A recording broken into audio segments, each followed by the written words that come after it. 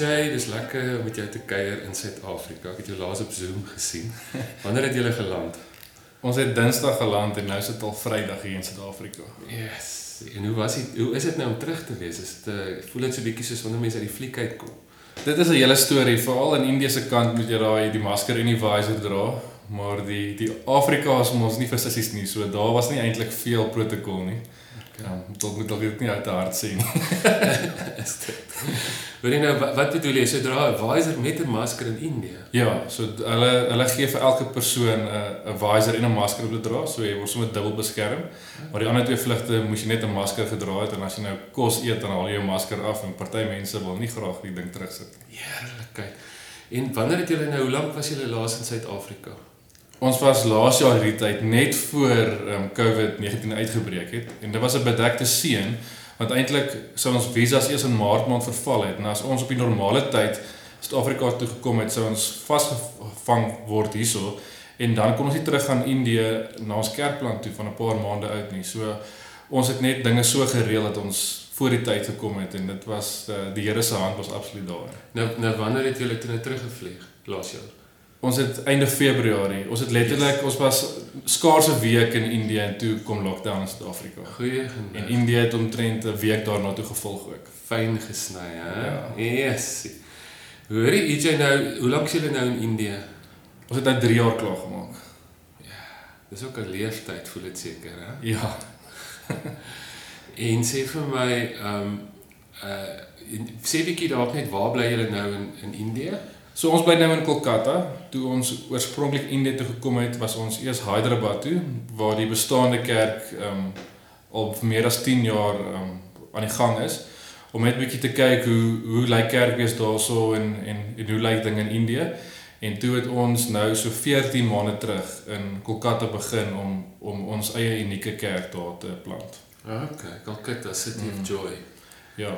My vrou was al die eerste keer daar in 2012 en sy het by Moeder Teresa se Sisters of Mercy gevolunteer. So dit is 'n stad wat baie naby in ons hart is. Ja, en dit is 'n beautiful, mense is op vreeslik vriendelik en oop en toeganklik. Dit is mos die Bengalis, nee. Ja. Kyk, toe ons van Hyderabad af Kolkata toe vlieg, het dit amper gevoel of ons 30 jaar terug gaan in tyd. Van die ou geel taksies wat nog daar ry en die trams.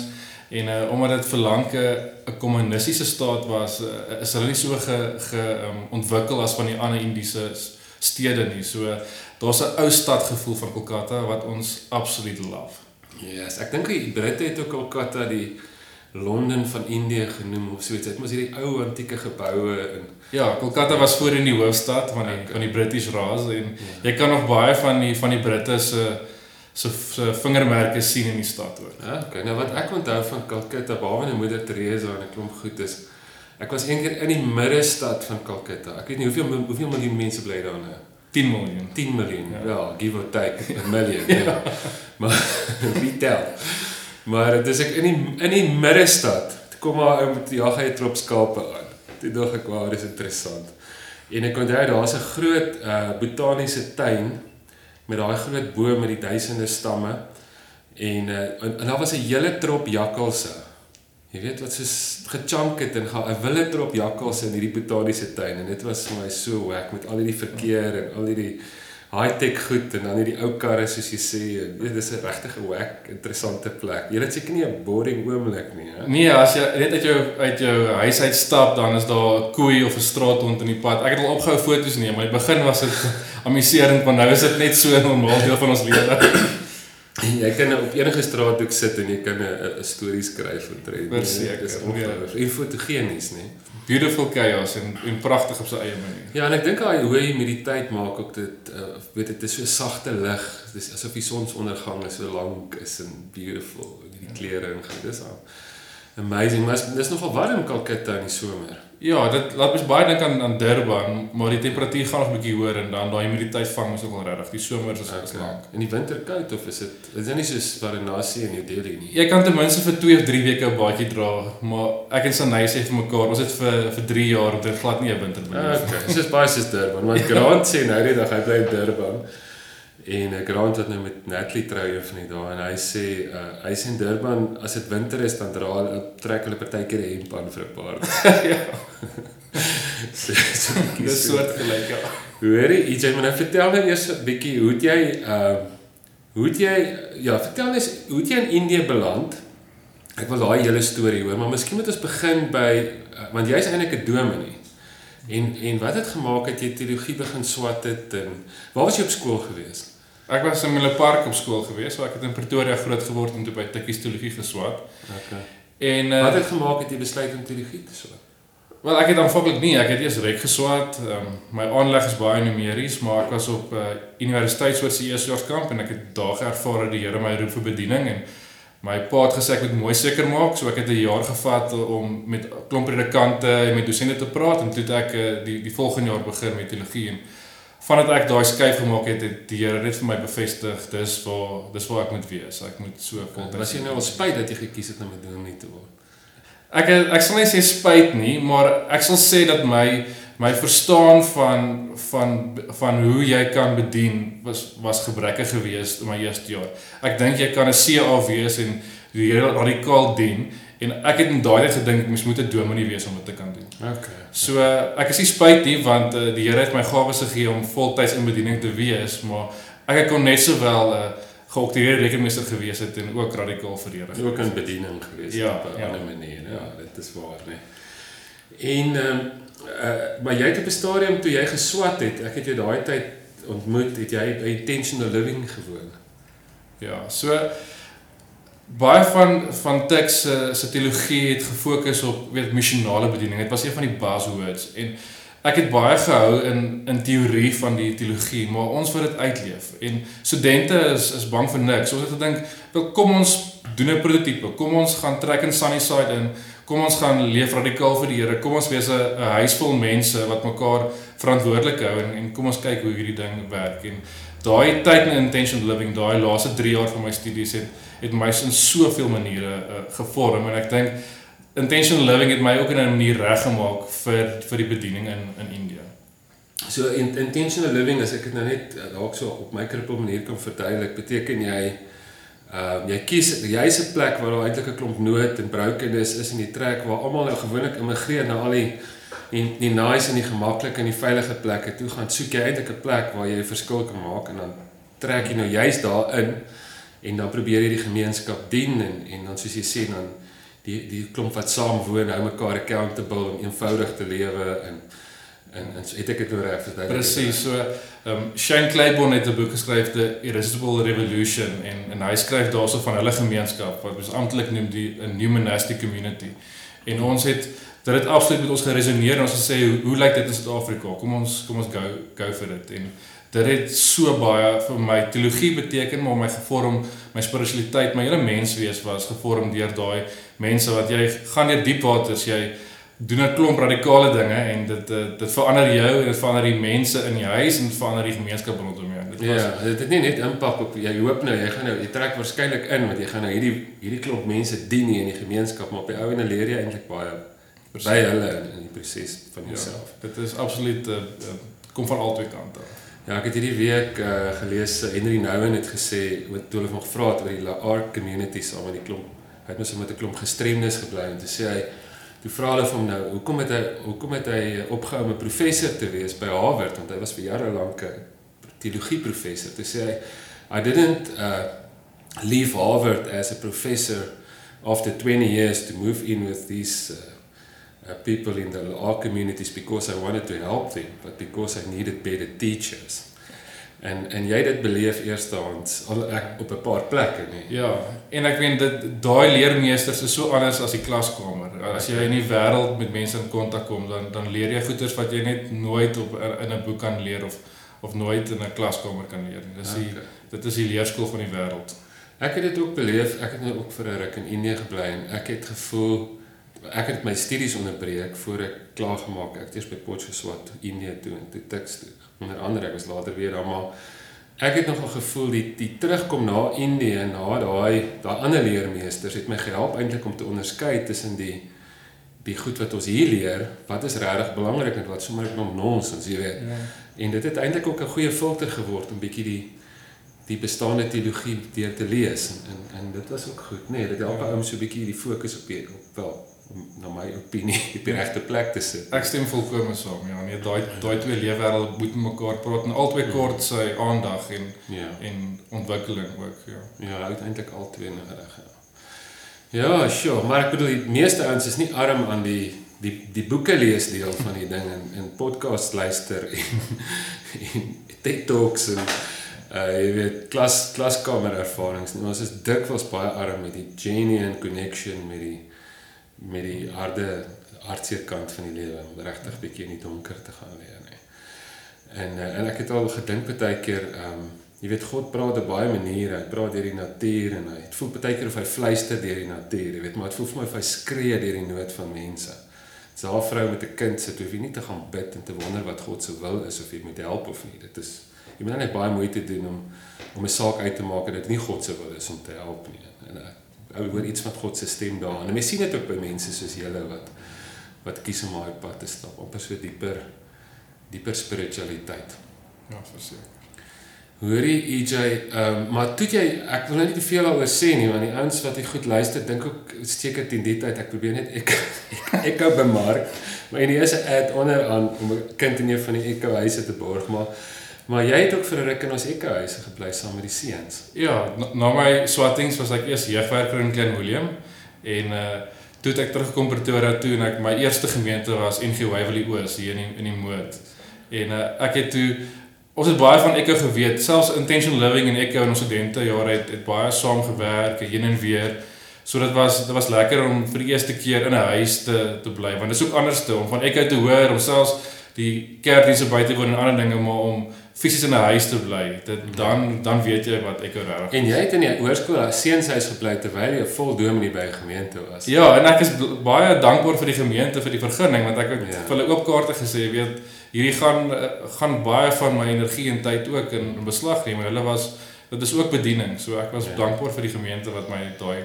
kans gegee het. Iets wat ek altyd onthou is, as in die erediens of wat ook al is, as jy so saam met die seuns daar sit, en hulle is vir jou skreeusnaaks, jy sit die ander huismaats en mense wil beklei met hulle, maar jy lag maar net, want hulle is vir jou baie snaaks, en ek dink dit het vir hulle baie beteken, en ek onthou, Ruben en Lisa het nou gisterand met hom gekuier, dit het vir hom so baie beteken, want jy en hy het saam met 'n cricketklub gejoin, nee, jy het in dieselfde span gespeel terwyl hy nog op skool was, en hy kon nie uitgepraat raak daaroor nie, dit was baie spesiaal. Kyk, sport is een van daai dinge wat mense net vinnig na mekaar kan maak. Dit is amper 'n tipe universele taal wat jy, selfs in India, as jy met iemand oor cricket begin praat, en baie mense vra my, waar kom jy vandaan? Dan sê ek Suid-Afrika. Dan is die eerste ding wat ek sê, is dieselfde land as AB de Villiers, en dan sien jy net hoe helder 'n gesig op, en daai is jou intrapslag om dan 'n gesprek te begin hê. En sport is wonderlik, of jy nou met Klala net 'n sokkerbal laat val op daai stofveld, dan is daar dadelik 'n verbinding.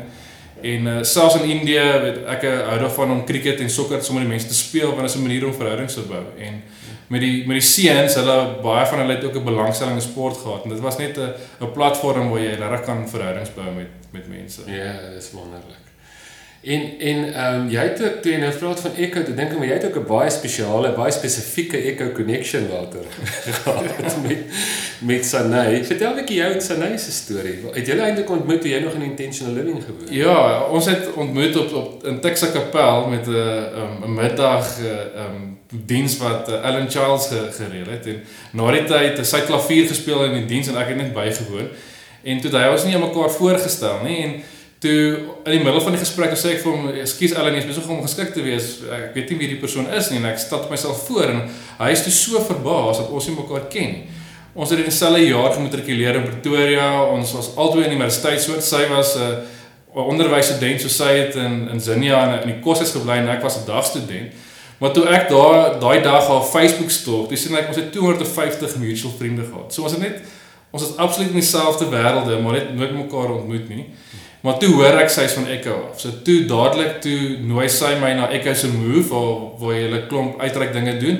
En Intentional Living het ook 'n move gehad in die week, elke week. So ons het toe mekaar heen en weer genooi na die, weet, hierdie, hoe volg ons Jesus in Pretoria, weet, radikaal gaan ons was 'n kerkplein toe, en ons het daarso 'n spiritualiteitsoefening gedoen, sommer daar in kerkplein in die middestad. En meen met Move ek onthou ons op die straat geslaap het en ook baie sulke goeders gedoen het.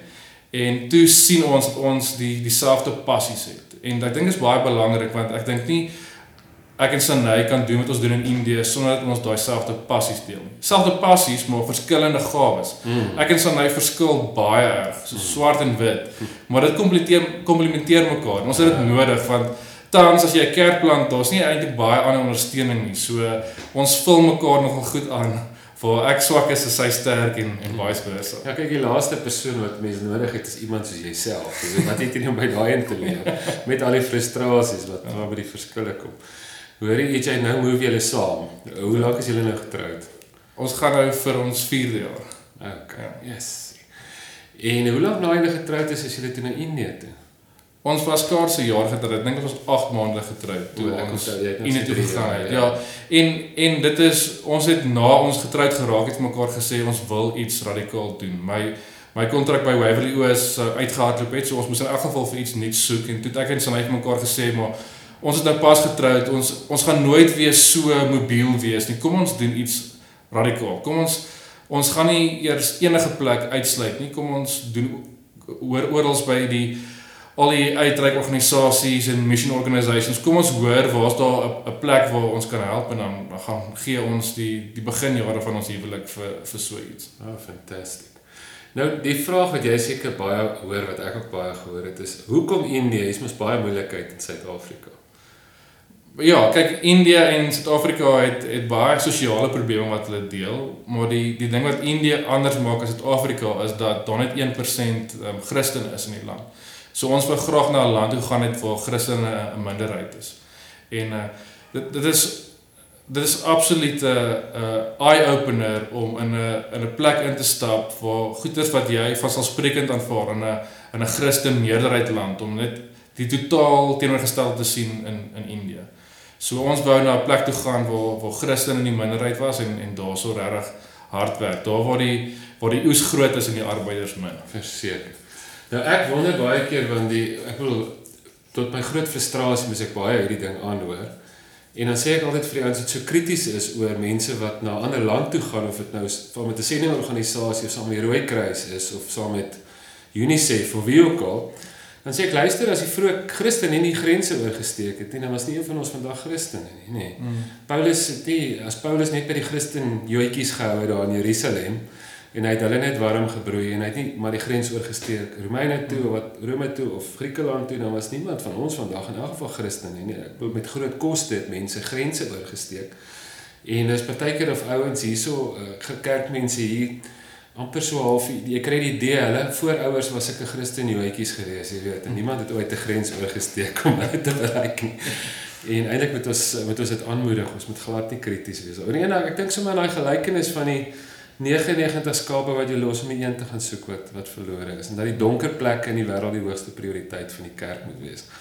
Maar daar's eintlik 'n baie sterk beweging weg van dit af. In die Christendom beleef ek, hier was ons baie kritiese stemme waar op 'n stadium dit eintlik nogals vreeslik aangemoedig is. Sê vir my, nou in Calcutta op hierdie stadium, jy sê nou julle plant kerk daar, saam met watter gemeente werk julle? So ons werk saam met Hope Unlimited Church, en hulle het 4 kampusse in Hyderabad, en ons is nou die eerste ene wat buite Hyderabad se grense is. Okay. Nou wat is die strategie? Hoe plant jy nou 'n kerk in Calcutta? Wel, ons het ons kerk uit die huis uit geplant, en wat ons nou al geleer het die afgelope 3 jaar is die waarde van gasvryheidsbediening, want ons het letterlik net ons huis opgemaak en mense net ontvang soos hulle is en hulle net liefgehad. En dit was moeilik om mense te kry want mense is baie skepties ook weens die sendinggeskiedenis vir hierdie 2 foreigners wat hierso in hierdie gemeenskap intrek. So jy moet ook die mense se vertroue wen.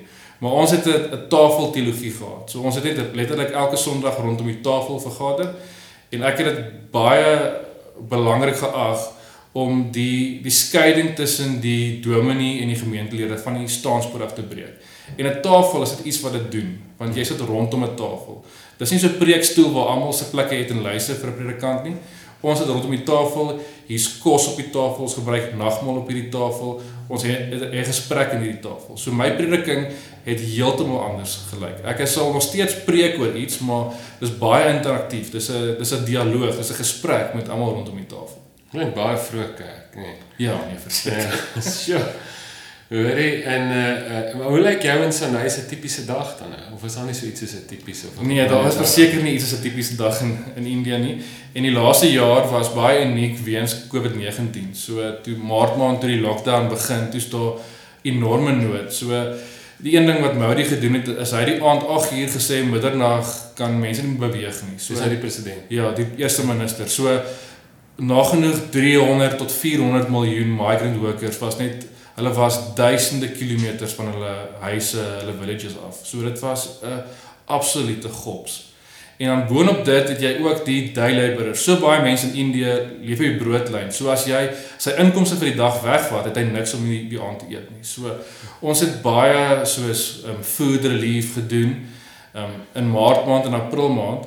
En toe slaan daar nog 'n krisis vir Kolkata. So dit was 'n double whammy van die pandemie van COVID-19 en toe sikloon Amphan wat Kolkata toe getref het. En ek en Sanay ken nie 'n sikloon nie. Ons het die aand in ons huis gesit en ons het gedink die ergste is oor en ons het aandete geëet en toe hoor ons daar begin water loop. En toe ons weer sien, toe staan stroomwater van ons trappe wat van die dak af in ons huis inloop.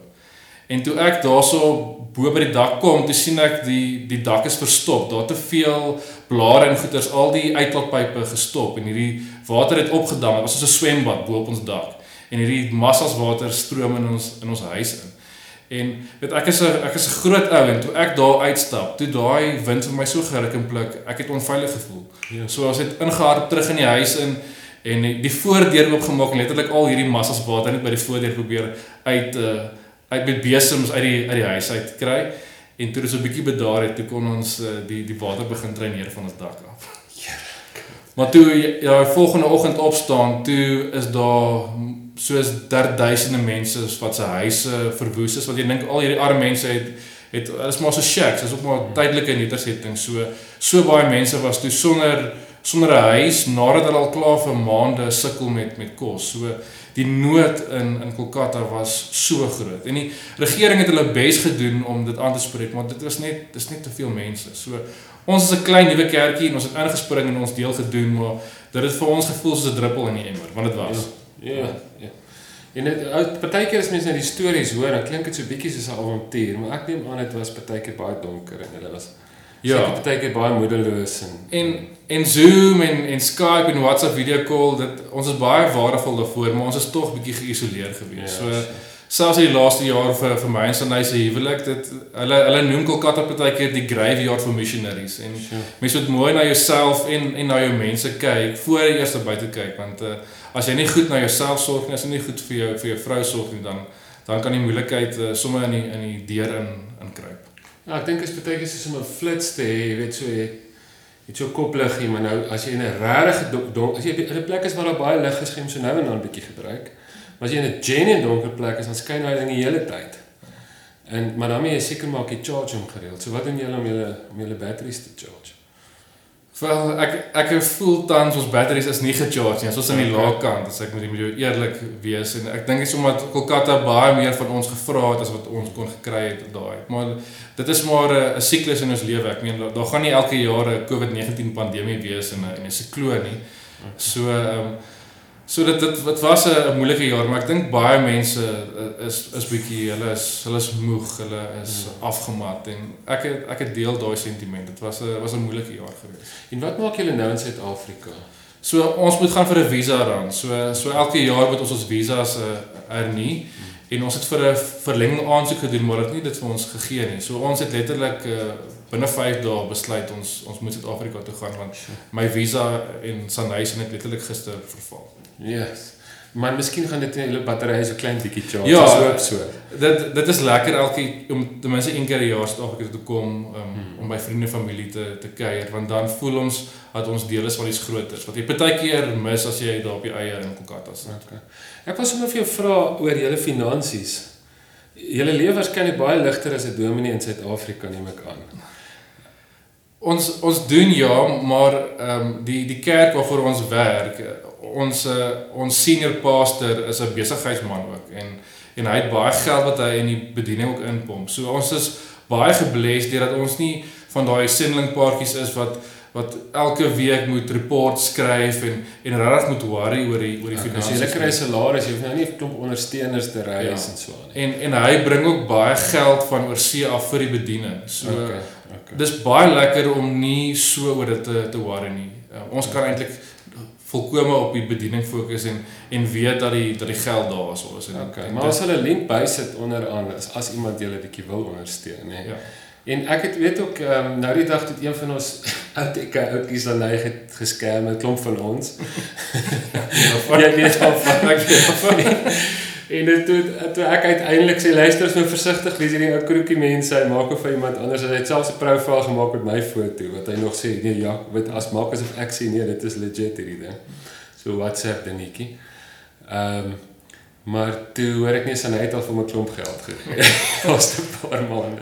En kyk, Sanay is lief as daar iets is wat nodig is om dit op Facebook te sit. En ons het veral gesien in die tyd van die pandemie en met die sikloon dat mense goedhartig gegee het en was lekker om met 'n kanaal van seëning te wees. Alles wat ingegaan het net. Want julle is eintlik nou die channel, jy weet, daar's nie 'n ou in nood of daar's 'n melaatse ou of daar's iemand in krisis en as iemand baie spesifiek wil seker maak sy geld kom regtig by iemand in nood en dan kan dit nou so deurgaan en dit is lekker om te voel dat iemand help met dit, nee. Kyk, daar's een probleem wat ons nie het nie. Dit is dat die nood gaan ophardloop en dis 'n bodemlose put van nood. Nou bel ek Dominee my al baie in my lewe, maar dan sê hy in 'n gemeente in een van die mooi woondele, dan sê hy kan hulle kom blikkies kos uitdeel een week hier by Echo want hulle het nie armes in hulle gemeente nie. Toe dink ek, hoe is 'n mens kerk vandag in 'n wêreld soos hierdie, maar jy het geen langtermyn verhouding met enige arme mens nie. Jy moet eintlik iemand anders bel om net te hoor of 'n bietjie connection met armes is, jy weet. Maar jy het nie daai issue nie. Inteendeel. Maar dit maak julle seker lam partykeer wat jy voel jy kan nie almal help nie. Wat doen jy met daai probleem? Veral want ons het gemeentelede wat ook baie finansiëel sukkel, veral in die afgelope jaar en ons leer so baie by hulle want om vir Jesus te volg in Indië is 'n baie groot opoffering. Dis iets wat ons elke week net opnuut weer besef wat hulle moet opgee. Ek meen jy kan besigheid verloor, jy kan jou werk verloor, jy kan vervreem word van jou familie net deur 'n Christen te wees. En ons kerk is 'n plek, dis hulle familie. Ek meen hulle word letterlik deur almal verwerp rondom hulle. Die oomblik as hulle begin 'n Christen word en dan raak die kerk vir 'n nuwe familie. Okay. Nou wat maak jy met daai issue wat mense baie keer sê en wat ek ook partykeer voel is, maar ek kan net nie almal help nie. Hier's hierdie oorweldigende nood. Hier's elke straat waar jy kom is daar iemand wat bedel en dit is nou nog erger met COVID en dis al hierdie mense wat nou op gestrand was op straat en so aan. Hoe maak jy in jou kop met daai ding? Ek dit is so moeilik. Sanay leer nou om altyd in haar handsak iets te gee, iets te vat om te gee vir mense. Maar jy kan net vir die eerste en die tweede en die derde bedelaar gee en dan as die vierde daar is, dan is jy goed op en jy het 'n beperking op dit. So mense moet onderskeidend help. Jy moet ook weet as jy net vir almal handouts gee, dan help jy 'n tydelike nood, maar ons wil omdat Sanay 'n maatskaplike werker is, hy weet hoe om doeltreffend en effektief te help. Jy moet mense probeer uithelp uit hulle omstandighede, nie net 'n pleister plak nie, maar vra hoe kan die genesing kom?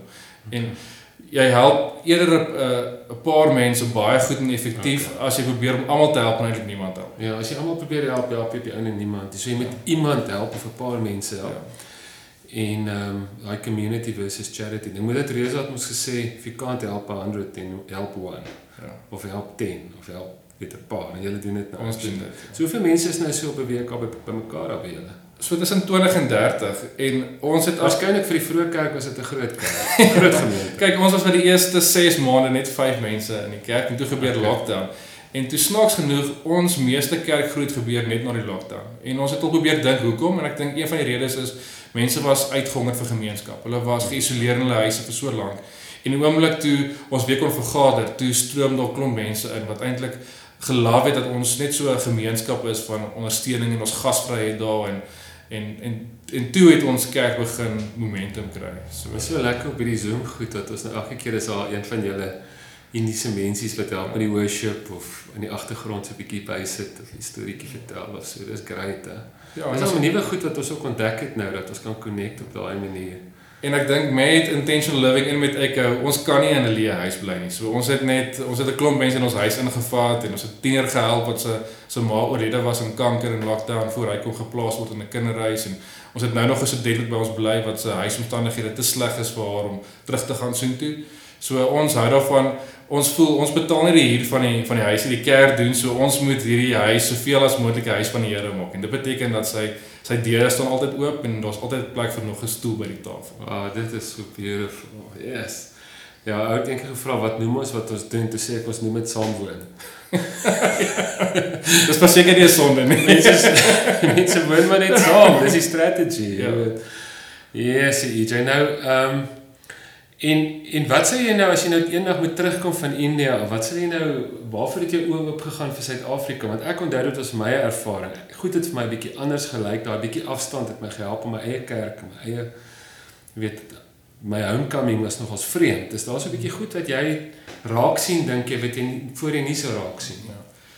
Die een ding wat vir my baie mooi is om te sien hoe klomp organisasies met min baie verrig. So dis om goeie rentmeesters te wees van dit wat jy het. Want as daar net X bedrag is, moet jy dit effektief en jy moet regtig 'n goeie rentmeester wees. So ek het dit geleer. En die sosiale probleme is soortgelyk. So ons sukkel met patriargie in India en dit is dieselfde probleem in Suid-Afrika. Sanai werk vir 'n organisasie wat werk met human trafficking prevention en domestic violence en my oë het oopgegaan vir dit. Ek dink partykeer dan draai mense partykeer die oog weg daarvan. En ek weet dat dit in Suid-Afrika baie meer gebeur as ons toegee. So dis die een ding. En dan die ding is hoe help mense in nood, maar hoe gee vir hulle beide die fisiese en die geestelike brood om beide vir mense te gee. Jy kan nie vir mense preek op 'n leë maag nie, maar jy kan ook nie vir mense kos gee en nie ook probeer om iets van Jesus se liefde ook in 'n manier te kommunikeer nie. Ja. En in Indië, mense is baie oop vir die evangelie, maar met die Hindoeïsme het so baie gode. Dis amper asof hulle is baie gelukkig om vir Jesus by hulle pakkie te sit, maar die moeilikheid kom as jy vir daai persoon sê, nee, dis nie net nog 'n add-on God nie, dit is eintlik die enigste een. Dit is waar die moeilikheid kom. Maar dink jy nie ons doen dit ook maar hierdie kant nie? Ons sit maar net vir Jesus by Mammon en 'n paar ander gode. Verseker, ek dink elke persoon het so 'n pakkie. Hulle sal dit nie vir jou so belei in die begin nie, maar as ek die 10 gebooie lees, ons kyk baie neer op die Ou Testamentiese kerk, hoe hulle afgode gedien het, maar ons dien 'n klomp afgode ook in die jaar 2021. Weet jy, EJ, en jy hou baie van lees en jy is nog as teologies, het ek altyd gevoel diep ingegrawe en jy is by met dinge wat in die wêreld gesê en gebeur en so. Wat se goed het jy in die laaste tyd gelees of raakgeloop wat vir jou nogals baie beteken? Ek het baie goeders gelees oor table theology en oor hospitality, omdat dit is wat ons by die kerk gedoen het. So ek het probeer om 'n klomp kerkplanters se boeke te lees, om te leer, want ek het nie in die teologie fakulteit geleer om 'n kerk te plant in Indië nie. So daai boeke het baie gehelp om vir my 'n teologie te vorm. Dit is ek het geleer hoe belangrik 'n tafel is. Dis letterlik dis so belangrik dit is. Ons kerk vergader rondom 'n tafel en daai om 'n tafel wees, die dinamiek wat dit bring. Dit klink vir my net so absoluut soos die vroeë kerk en dit is een ding wat ek geleer het en die ander ding wat ek geleer het is die waarde van gasvryheid. Om mense in te nooi in jou huise in jou lewe in, om hulle onvoorwaardelik lief te hê. En ek dink daai gasvryheid preek baie harder die evangelie as wat my mooiste preke ooit sou kom. Ja, want ek in die laaste tyd dink ek, jy weet die kerk het die vinnigste gegroei in die geskiedenis, toe die kerk verbied was om in die openbaar te praat. So toe ons die minste gepraat het ons die vinnigste gegroei, maar dat die basics reg gelewe, vraag gelewe.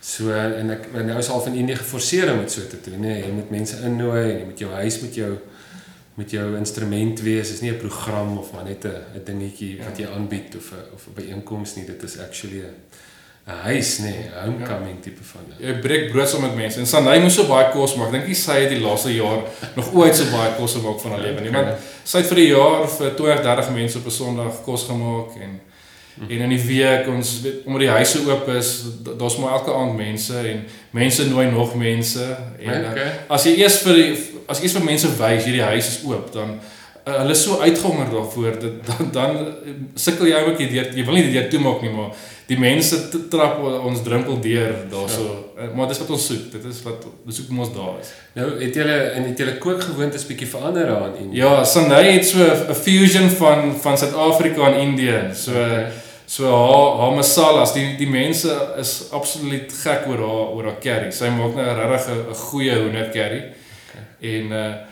en sy kan nou al die tipiese Indiese disse maak, want die Bengalis, hulle is maar foodies, hulle is nogal baie partikulêr oor wat hulle eet, so Sandai het regtig, die een ding wat sy geleer het verseker die afgelope jaar en 'n half is hoe om Indies te kook.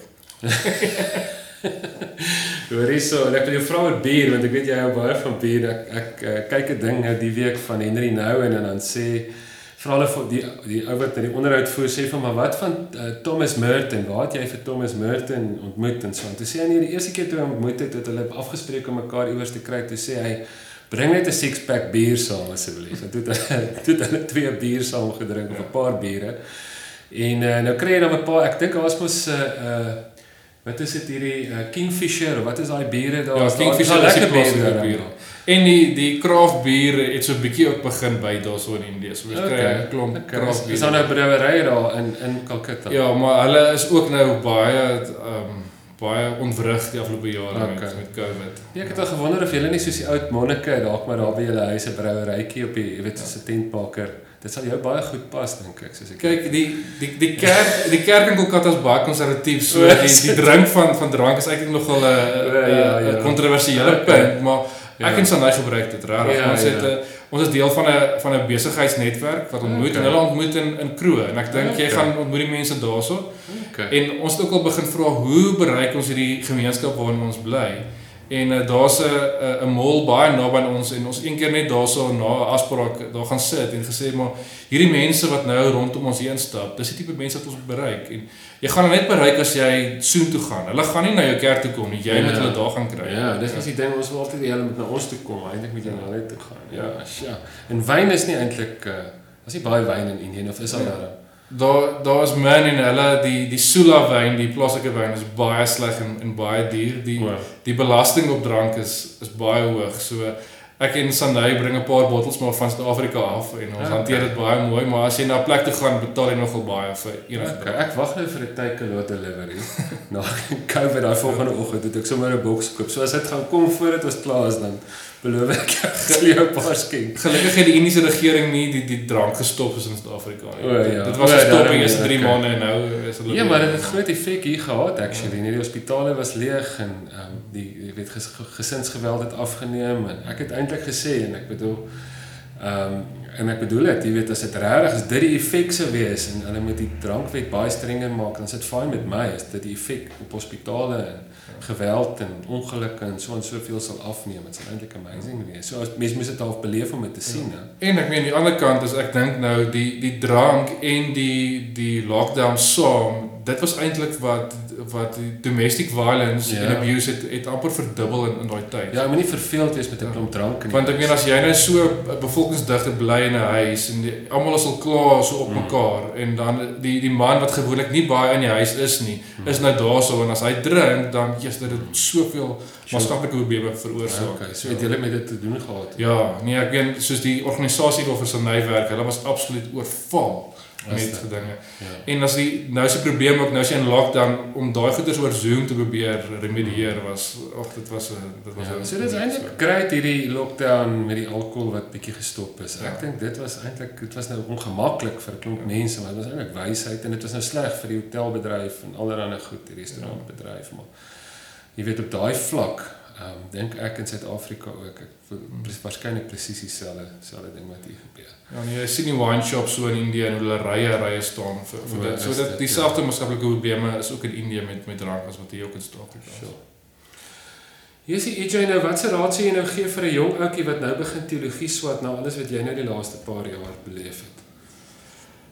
Ek dink mens moenie wag dat die perfekte gemeente 'n vakature adverteer wat jy kan doen nie. Ek dink jy moet partykeer verander die stelsel te stadig en dan party mense jy moet net sê okay, maar as die Here hier op my hart sit, kom ek gaan vir dit.